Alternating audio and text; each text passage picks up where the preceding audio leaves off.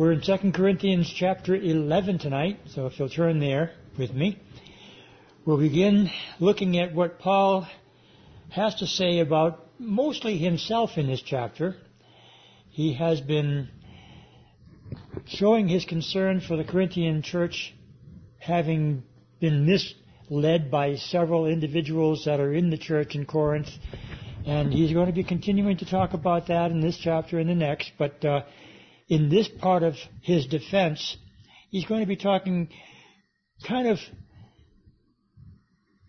reluctantly, but in a sense boasting about his having been serving the Lord in the way that he has, but it's only being done because those who were against him were boasting about themselves. Remember, he talked in chapter 10 about the fact that they classified themselves and compared themselves with those who commend themselves, and they measuring themselves by themselves and comparing themselves among themselves are not wise. Well, Paul is now going to be using that illustration from chapter 10 in a kind of a reversal sort of way, because they are boasting, and now he's saying, because they boast, well, I'll let me boast.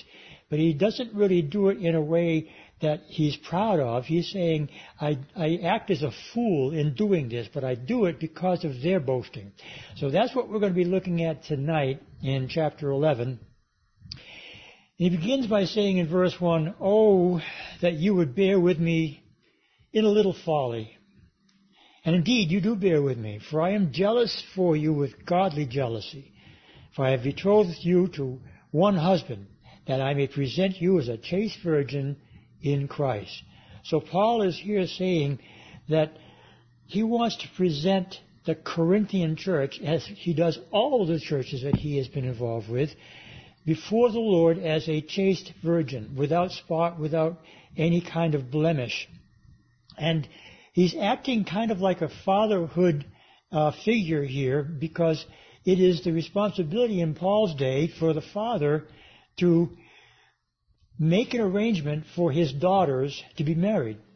They didn't really have a whole lot of choice in the matter in those days, although there was some limited influence that they might have. But for the most part, the parents chose the husband for the daughter and the wife for the son, and there was always going to be some need for care in how they chose those individuals, but for the most part it did work out fairly well under the circumstances. It didn't really have anything to do with, loving your partner, and hopefully that would result in the long-term engagement that they had and the preparations that they were making to become husband and wife. So I'm sure love would grow in that relationship for the most part.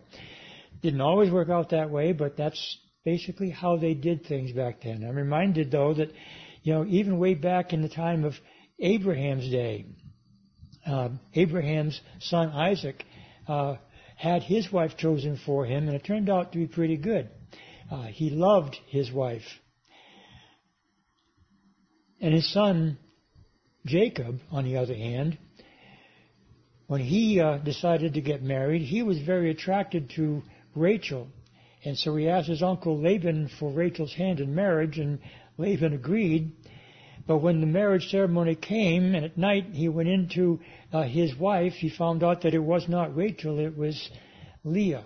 And it tells us in the Word of God that Leah was not as beautiful and appealing to Jacob as Rachel was. Well, he ended up getting Rachel, but in the end, he loved Rachel more than Leah.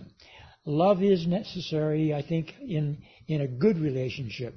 And in the case of the Jewish people, again, they were chosen by the parents. Now, Paul is saying, because he's taking this fatherly approach to his influence in the churches, he's saying here that I want to make sure that you are in a good quality condition as churches before he presents the church to the Lord. So there's work that needs to be done in the church.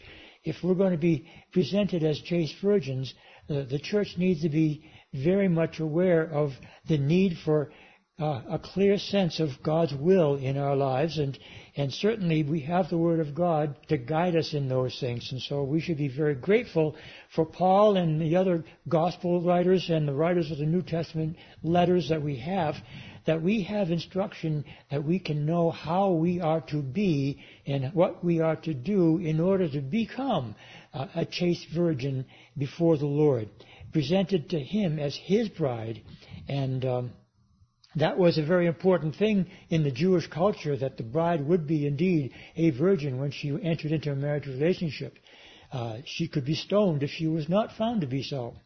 So that's a very important concept that Paul is presenting here to this Corinthian church. And again, he says in verse 2, he's jealous with a godly jealousy. Now that doesn't mean that he's jealous in the way that we consider it to be the way we treat others, with a sense of jealousy. If we're jealous over somebody, it's usually because we are jealous because they have something that we don't have, perhaps, or something along those lines. Jealousy or envy is not a good thing. But in the case of God, His jealousy, of course, has nothing to do with that kind of jealousy. His jealousy is a jealousy for us, and it's because we are His, and He does not want us to be taken by any other god or to have any other gods before Him. So He's a jealous God in that respect because of His ownership of us. And he's saying here that he has a jealousy like God's jealousy for the Corinthian church. That's actually quite a remarkable statement that he's making here. But he goes on to say in verse 3, but I fear, and this is a problem here that Paul sees, I fear lest somehow, as the serpent deceived Eve by his craftiness, so your minds may be corrupted from the simplicity that is in Christ. For if he who comes preaches another Jesus whom we have not preached, or if you received a different spirit which you have not received, or a different gospel which you have not accepted, you may well put up with it. Paul says, I want you to be presented as a chaste virgin, but I fear these things. And he's telling the Corinthian church that they need to be very careful in who they listen to. What decisions they make as a church should be based on the Word of God and only those things that they have learned from Him and the other apostles. But there are others coming on the scene already in Corinth who have apparently deceived some of the church and taught them different things about Jesus, different things about a gospel that they feel is the appropriate way to serve God. Many of them are Jews, and we'll find that to be the case later on, that he's talking specifically about Judaizers as he moves forward in this particular chapter. But Paul is saying, they may come along and teach another Jesus. Don't believe them.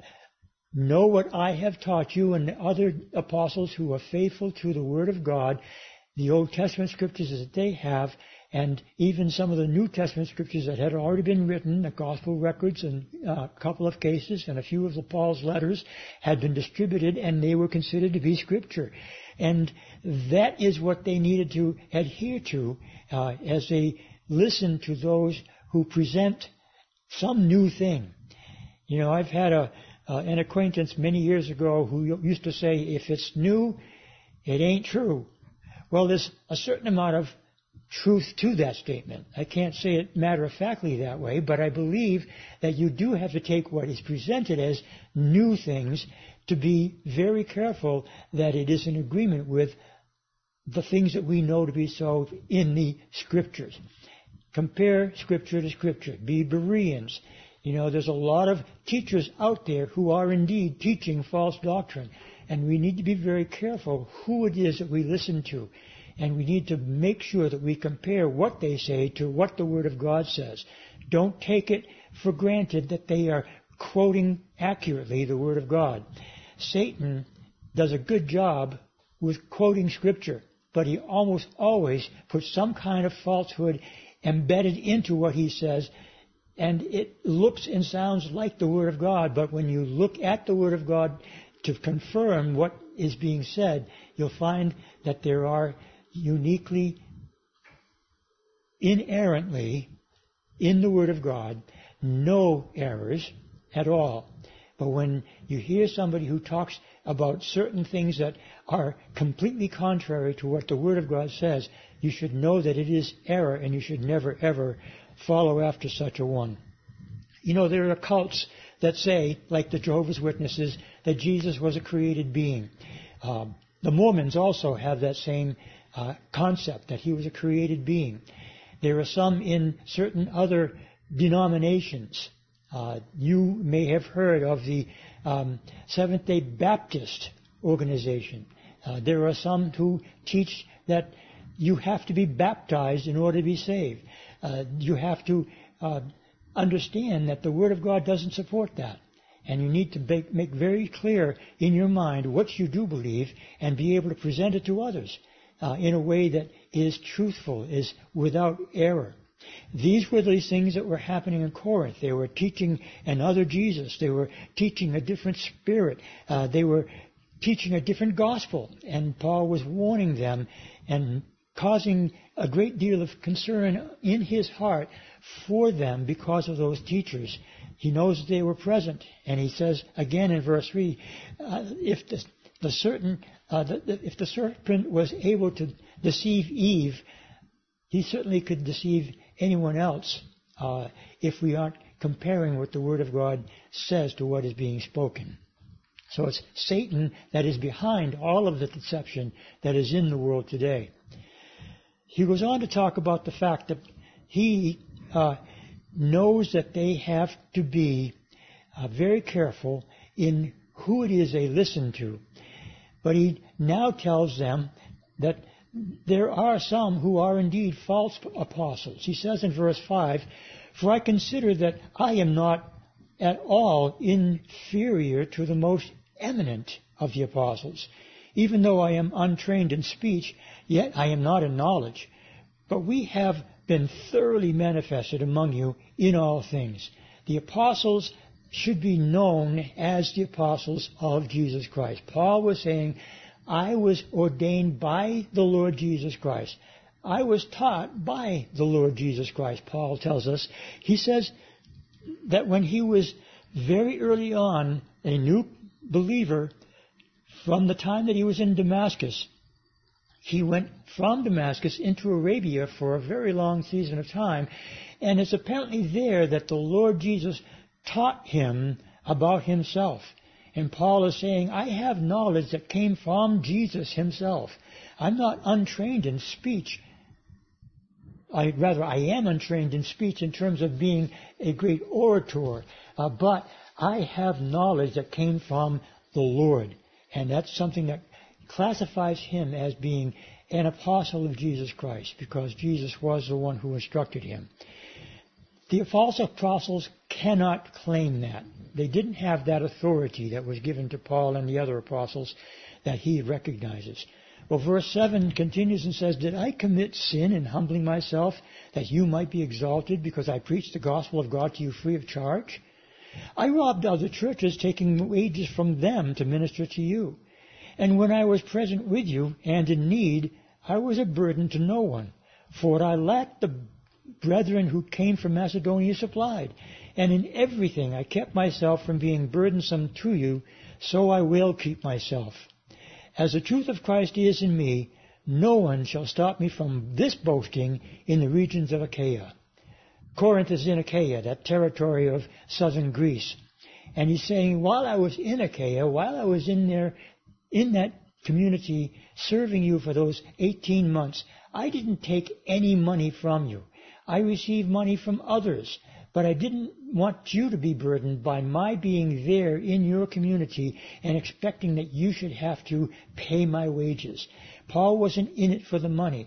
Now that was contrary to the typical style of those who would come through as men who were counted to be wise in their own eyes, and they were orators with great skill, and they would share many wonderful new things that would be taught by them, and they would expect a wage from those who would listen to him. That was what they did, and it was a custom in that day, and the Corinthians would consider that to be the normal thing. But Paul never approached it that way. And there were some who were saying, well, Paul doesn't ever ask us for money, so he's not really qualified. They were using some crazy logic to determine that Paul didn't really have it as a speaker. And he may not have been a good orator. He tells that maybe so in his own expression. I may not be trained in speech, but I have knowledge. And that's important. We are definitely needing men and women who know the Word of God in the church today. And that's something that we should be very, very focused on, studying the Word of God. Paul tells that to Timothy, but it's also conveyed to everyone who believes. As a believer in Jesus Christ, we all should study to show ourselves approved unto God, rightly dividing the word of truth. And that is what Paul told Timothy, but it should be what we also believe to be our responsibility as well. But we should also be doers of the word and not hearers only. Make sure we understand that as well. Well, Paul continues to talk about the fact that they are not recipients, none of the apostles that he was recommending as the apostles of the Lord, true apostles. They're not in it for the money. We're just doing it because we are called to do it. And that should be the way it is for all pastor teachers. That has been my desire, to be one who has been known as a called one of God. And that is why I never, ever ask any of our board members for any kind of remuneration or any additional funds. It's not necessary. It shouldn't be done. When I began the ministry here, I didn't ask for a wage, and there wasn't a wage offered. And that was okay with me. I worked for 3 years without any kind of income from the church. After that, the church grew enough so that they could pay me a meager sum, and it turned out well for me. I was appreciative of that until I became a full-time pastor, and then they began to take care of me in a more substantial way. But it wasn't necessary, and especially the earlier years. I was working a full-time job, or at least a part-time job even at the time, and making ends meet just fine. I didn't require any effort on the part of the church to take care of my financial needs. That's the way I approached it, and that's the way Paul was here approaching it as well. But he's again saying in verse 12, there are things, because of what they were saying, that as a result of their boasting, now Paul has chosen to compensate against their argument by boasting a little bit, but not in the way that they were boasting, in a very different sort of way. Paul says in verse 13, before he goes on to that, he says in verse 11, why? Because I do not love you? No, God knows. But what I do, I will also continue to do, that I may cut off the opportunity from those who desire an opportunity to be regarded just as we are in the things which they boast. They were saying that they were just as qualified as apostles as Paul and the others that Paul had mentioned in the previous letter, Apollos and Peter and others. And they were not qualified. They were boasting of themselves. They were puffing themselves up. They said, we have knowledge, but it was not with love. And that was what Paul continued to focus on. He said, again, it's the truth that he does love them indeed. And it's because of his love for them that he does what he does. But because of their boasting, he says in verse 13, for they are false apostles, deceitful workers, transforming themselves into apostles of Christ. And no wonder, for Satan himself transforms himself into an angel of light. Therefore, it is no great thing if his ministers also transform themselves into ministers of righteousness, whose end will be according to their works. That's quite a scathing rebuke. Those men who are coming along saying that they were legitimate apostles, but were not, there's punishment in store for them. But he says it's not a wonder to him that they would come as angels of righteousness or men declaring themselves to be something special, ministers of righteousness, but they're not at all. Even Satan himself makes himself to appear as an angel of light. Now, you have to be careful. He can look like a very, very wonderful, helpful being, but he's not. He's a schemer. And these were schemers as well. They were deceivers. And Paul is coming down in a very hard way against them here, because they were trying to take away from his ministry and change the things that he had taught them. Now he goes on to this issue of boasting. And he says in verse 16, I say again, let no one think me a fool. If otherwise, at least receive me as a fool, that I also may boast a little. I'm going to be saying some things that I may sound foolish in saying them, but I'm doing this in a sense because of their boasting, to show you that their boasting is absolutely wrong.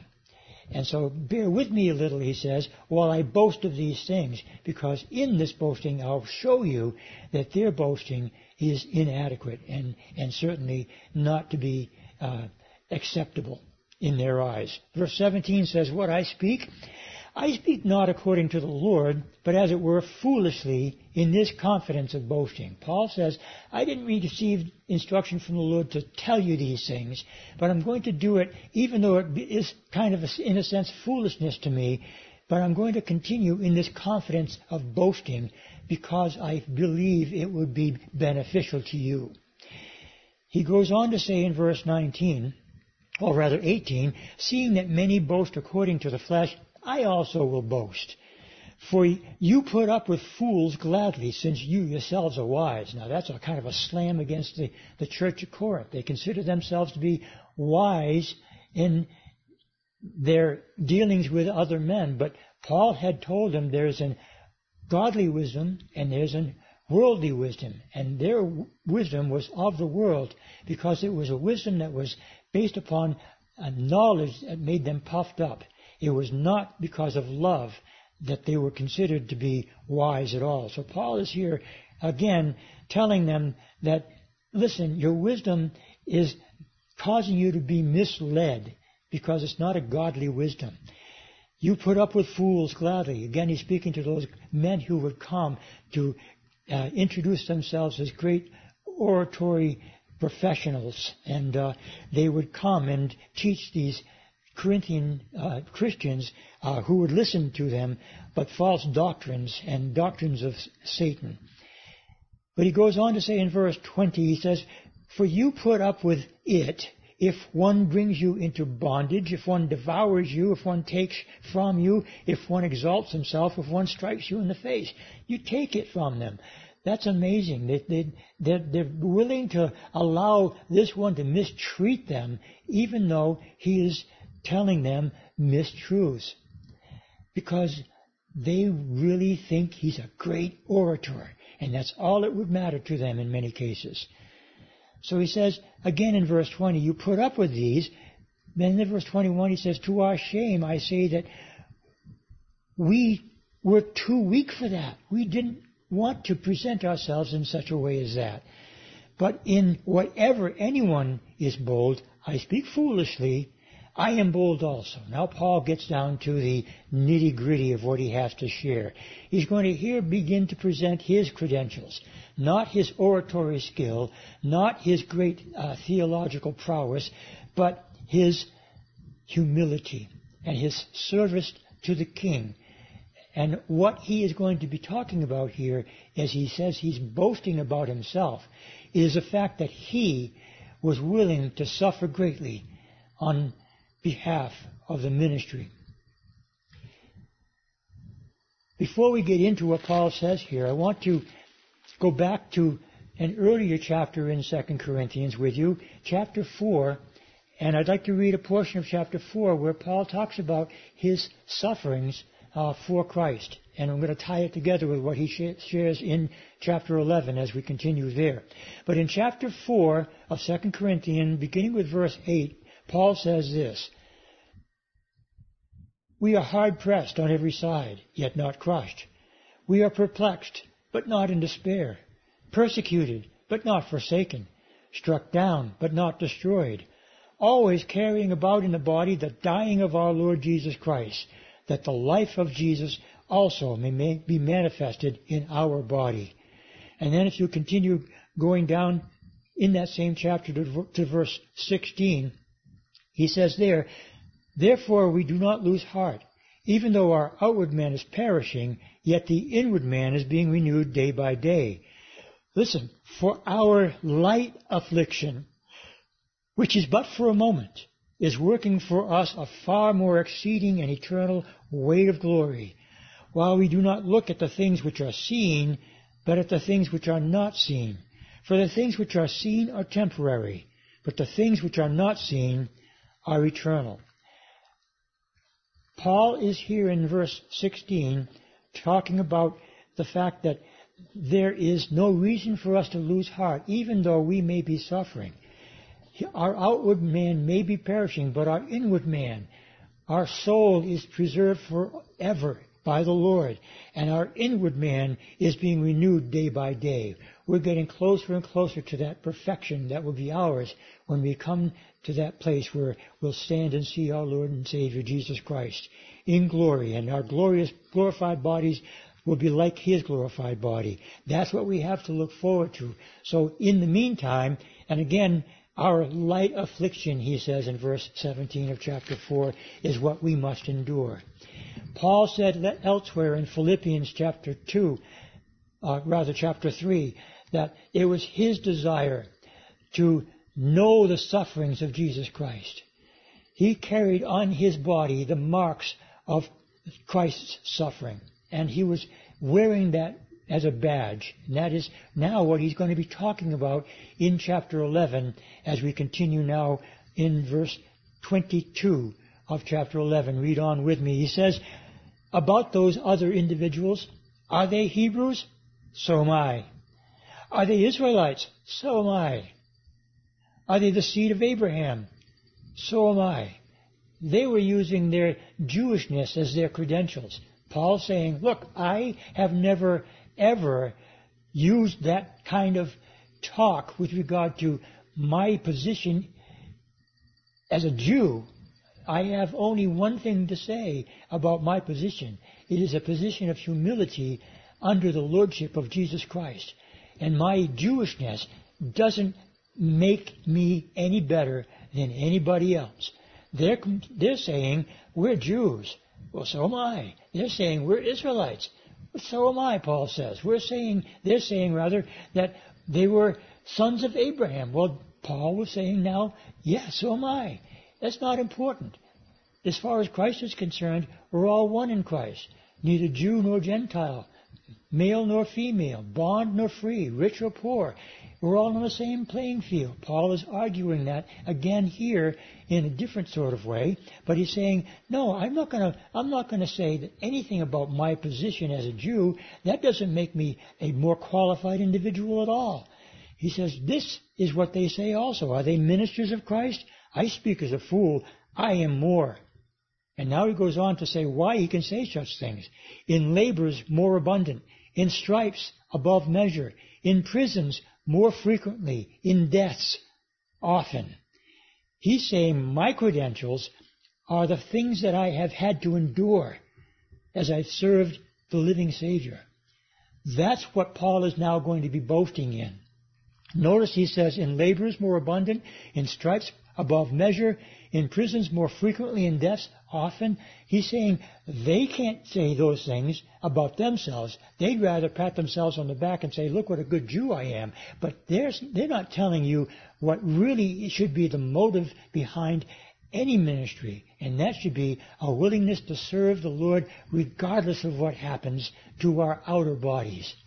No matter what the world may do to us, they cannot stop us from proclaiming the good news in Jesus Christ. That's what Paul is now saying here. There were times, as Paul indicated earlier, that he despaired of life. But he continued to serve the Lord in spite of all the suffering that he had to do. Now in this latter part of this chapter 11, we'll see some of the things that Paul says he had to endure. Now keep in mind that Paul is writing this during his third missionary journey. Chronologically, it would be about the time of perhaps we find Paul in Acts chapter 19. Now there are only a few other things that are told us in the book of Acts after chapter 19 about the things that Paul had to endure. But we're given very, very few things in the previous 8 or 9 chapters that are concentrating mostly on Paul's ministry. And during those earlier chapters, we find only a handful of times where Paul has had to deal with something that he's going to, like what he's going to be talking about here. In Philippi, for instance, he was put in prison and he was punished with rods. He received whips, scourging by the Jews in Jerusalem after his second missionary journey. Those were things that happened to Paul that are recorded in the Word of God. He was stoned in Lystra. He does mention that he was only stoned once. I don't know that anybody would want to be stoned more than once.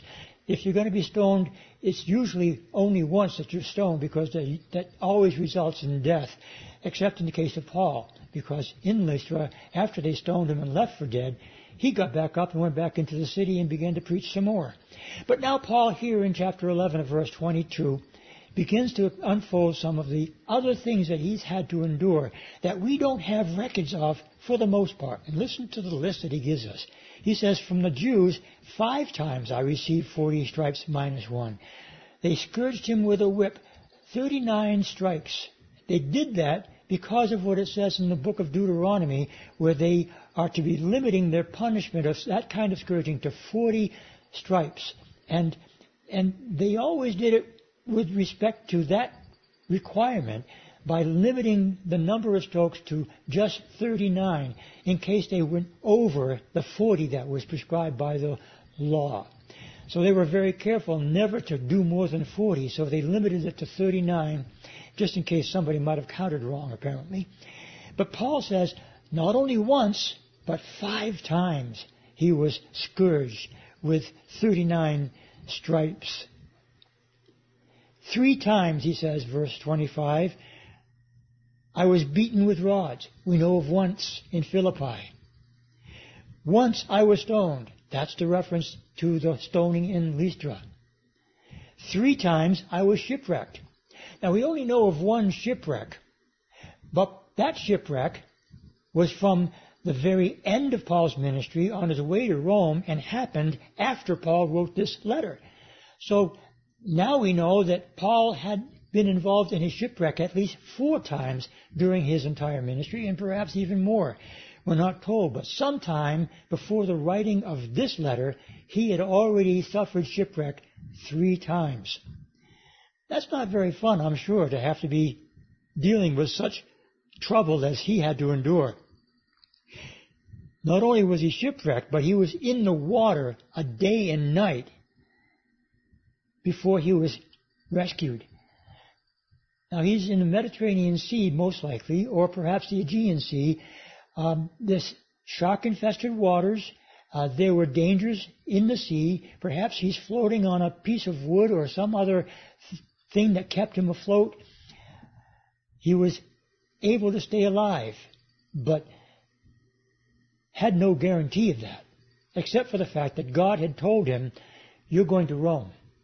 And perhaps Paul remembered that every time he had to endure such things as he was dealing with in this particular study that we're looking at today, those various things that he had to deal with.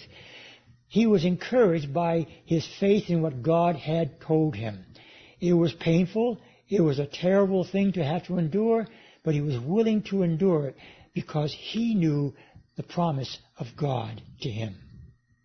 He goes on in verse 26 and says, he was in journeys often, in perils of waters, in perils of robbers, in perils of my own countrymen, in perils of the Gentiles, in perils in the city, in perils in the wilderness, in perils in the sea, in perils among false brethren, in weariness and toil, in sleeplessness often, in hunger and thirst, in fastings often, in cold and nakedness, besides the other things, what comes upon me daily, my deep concern for all the churches. Paul considered all of these to be light afflictions in comparison to what was to come, what is to come. Not certainly light afflictions in terms of the terrible effect that it had on his body. That's why he said again in chapter 4 that his outward body is perishing, but the inner man is being renewed day by day. He receives strength from the Lord. He would say elsewhere, when I am weak, then he is strong.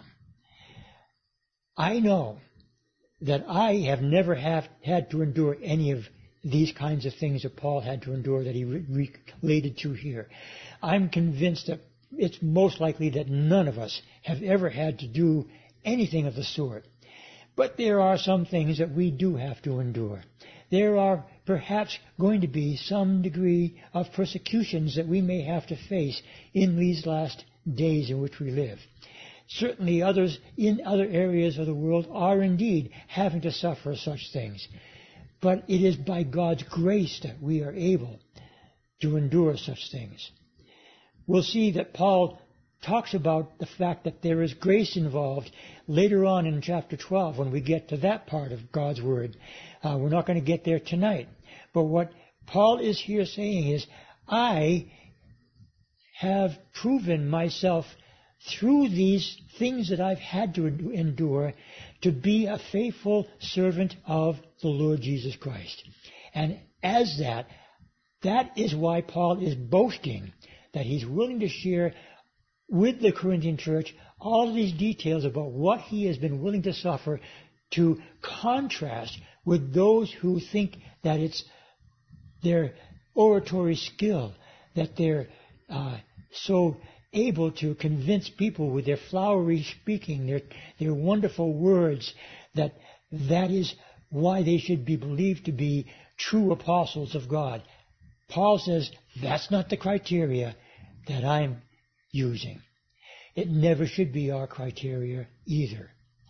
Paul is saying this is what marks a true believer, one who is willing to die for his faith, one who is willing to suffer for his faith, one who is willing to endure all kinds of trouble and difficulties, trials, and persecutions for his or her faith.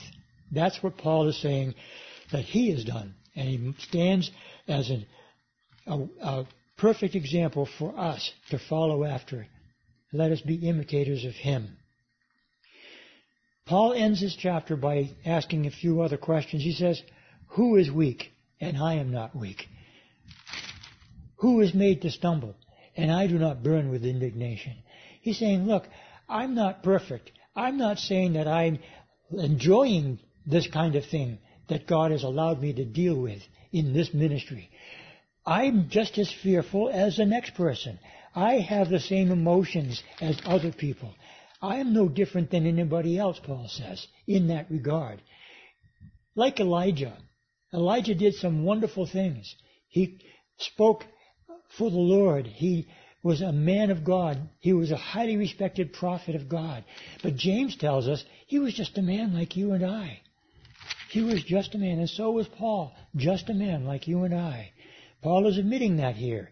I'm no better than any of them in that regard. If I might boast, he said in verse 30, I will boast in the things which concern my infirmity. The God and Father of our Lord Jesus Christ, who is blessed forever, knows that I am not lying. So there you have it. Paul's telling the truth. Paul is certainly giving this Corinthian church a reason to think differently about who it is they listen to. Finally, he says in verse 32, in Damascus, the governor under Artemis the king was guarding the city of Damascus with a garrison, desiring to arrest me. But I was let down in a basket through a window in the wall and escaped from his hands. That's when Paul began his ministry. Remember, I mentioned that to you a little earlier in tonight's teaching, that Paul left Damascus and went down to Saudi Arabia. And it was there that Jesus taught him so much that he was able to share with everybody that he would meet and encounter afterwards. But he was in Damascus, and he had just been recently converted. He had met Jesus on the road to Damascus, and when he got to Damascus, he began to minister there, greatly speaking the word of truth.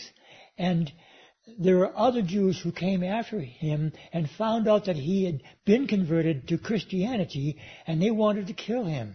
So the saints let him escape out of Damascus by putting him in a large basket and lowering him down to the ground outside the wall in that basket, and he was able to escape and leave the city of Damascus, escaping from those who were chasing after him.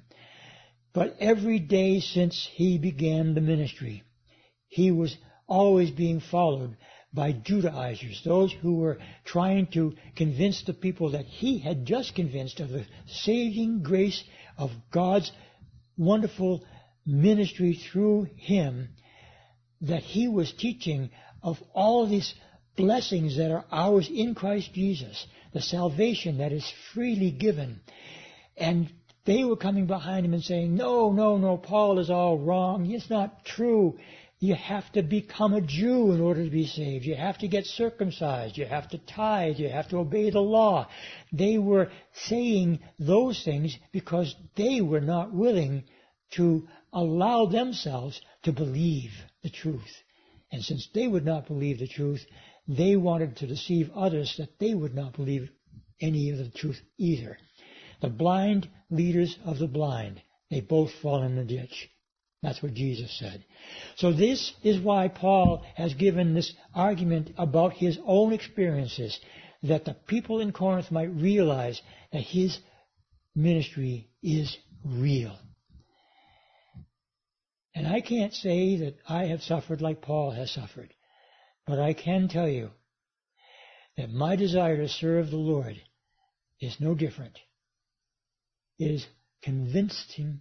I'm convinced that God has called me to this ministry, and it is my conviction I'm compelled to share the truth of God's Word as long as He enables me to do so. That should be every one of our intents, my friends. Each one of us should be willing and able to share what we know. And it's not necessarily going to happen that you will have that opportunity to do so. But when that opportunity comes, pray about what it is that God would have you to say. And oftentimes, especially in these last days, I think it'll be more and more likely that people will come to us and say, what's going on in the world around us? Why are these things happening? Friends, we can tell them. We can tell them what the Word of God tells about these things. And we can share the truth and prayerfully do so that the truth would set them free. Let us be faithful in these last days to continue to be faithful to our God. Amen. Grace and peace.